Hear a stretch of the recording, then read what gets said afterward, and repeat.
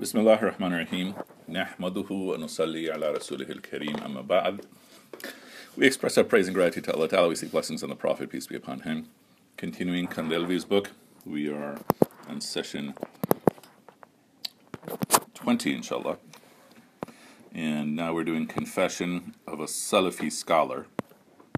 And just to define briefly what is a Salafi. The meaning of Salafi, meaning the word Salaf refers to one who came before. Khalaf is one who comes after. So, the meaning, in theory, is that you're trying to go back to that early generation. Now, there were a group of Salafis at the beginning of the 20th century, which are fundamentally different than the Salafis we have now. The Salafis at the beginning of the 20th century connect themselves to two figures. One is named Muhammad Abdu, from Egypt, and another is his student, Rashid Rida. And in our language, we'd call them modernists. Okay. Now, these Salafis, a better term is the Protestants. And what do we mean by Protestants?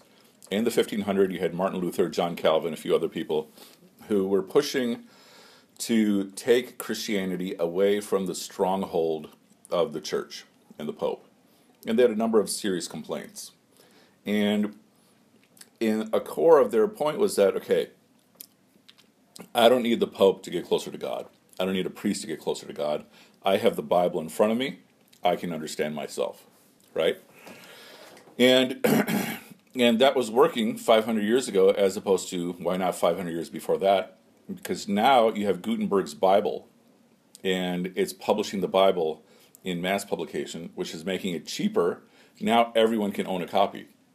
And so now everyone can say, yeah, I can study this by myself.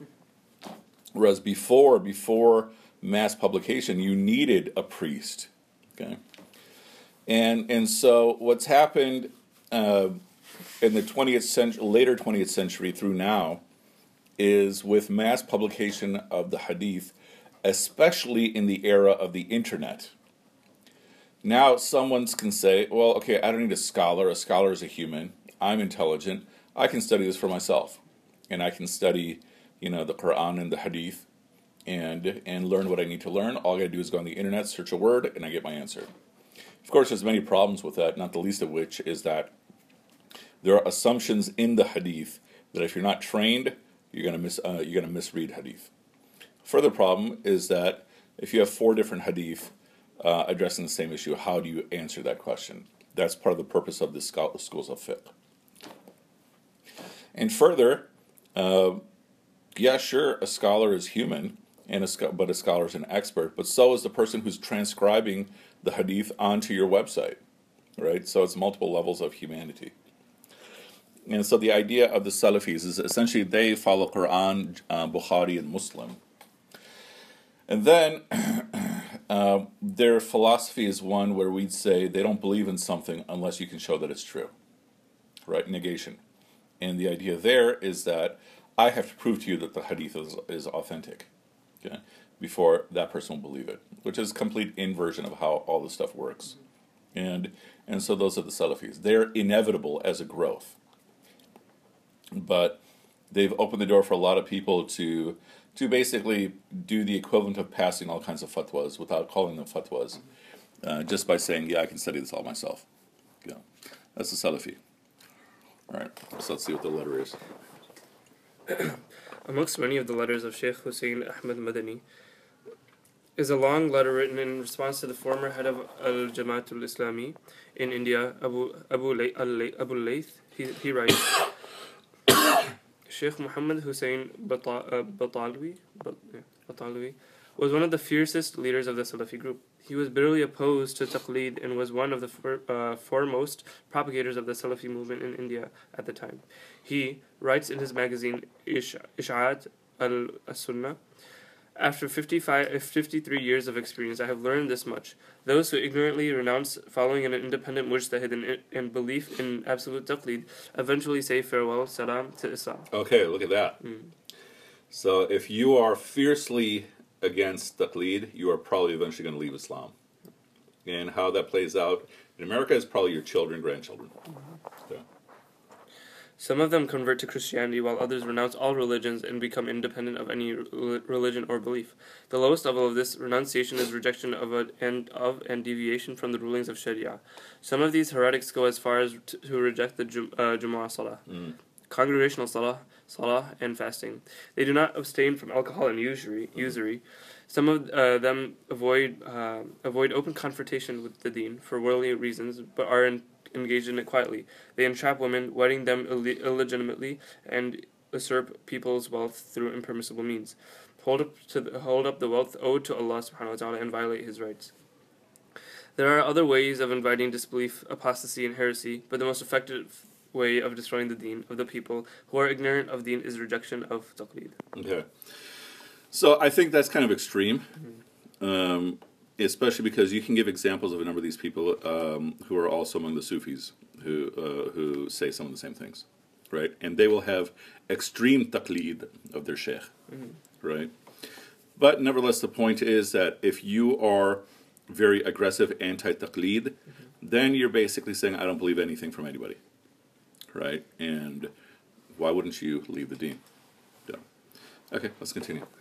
Discourse between Shaykh Qasim and a Salafi scholar.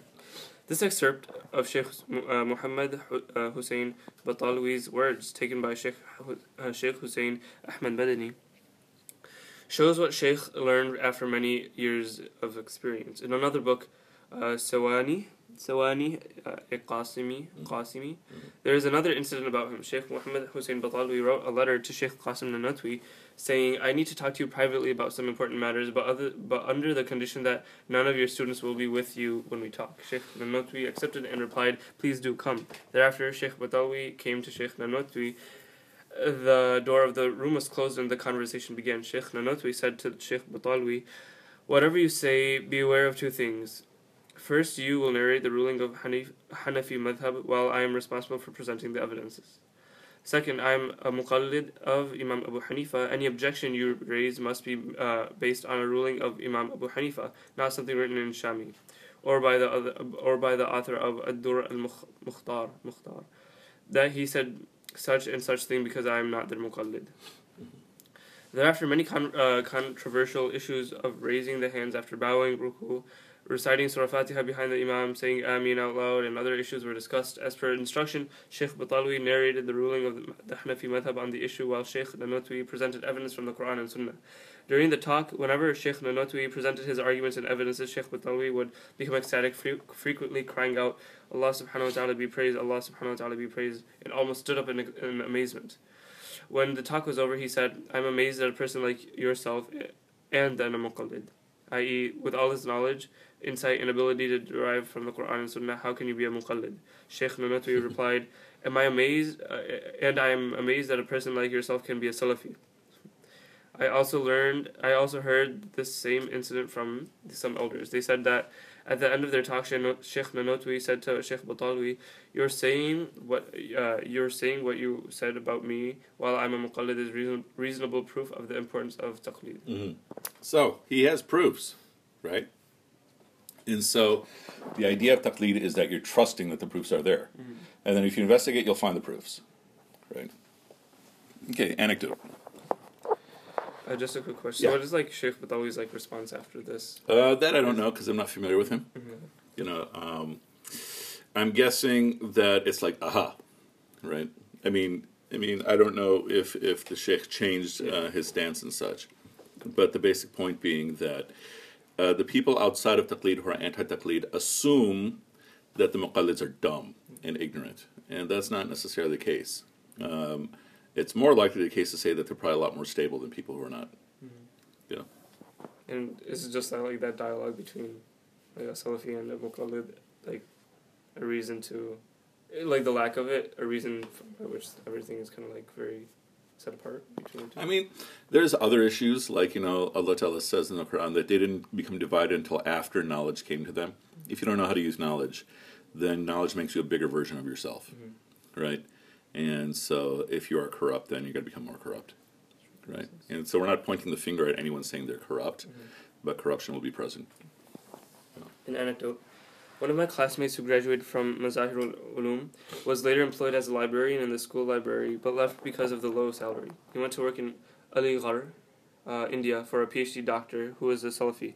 He sent me a letter 3 or 4 days after being hired, explaining how he was enjoying it in Aligarh, and that the salary was decent. He also said the doctor, is very good. He loves me and always invites me for dinner. Since since I have arrived, though, I have gotten myself stuck in a predicament. When he prays, he raises from after bowing. He raises his hands and keeps them frozen in that position until he is in prostration. Mm-hmm. Interesting. Try to even imagine that. Yeah. He never falls on his face because he is used to it. But when I do the same thing, I fall on my face.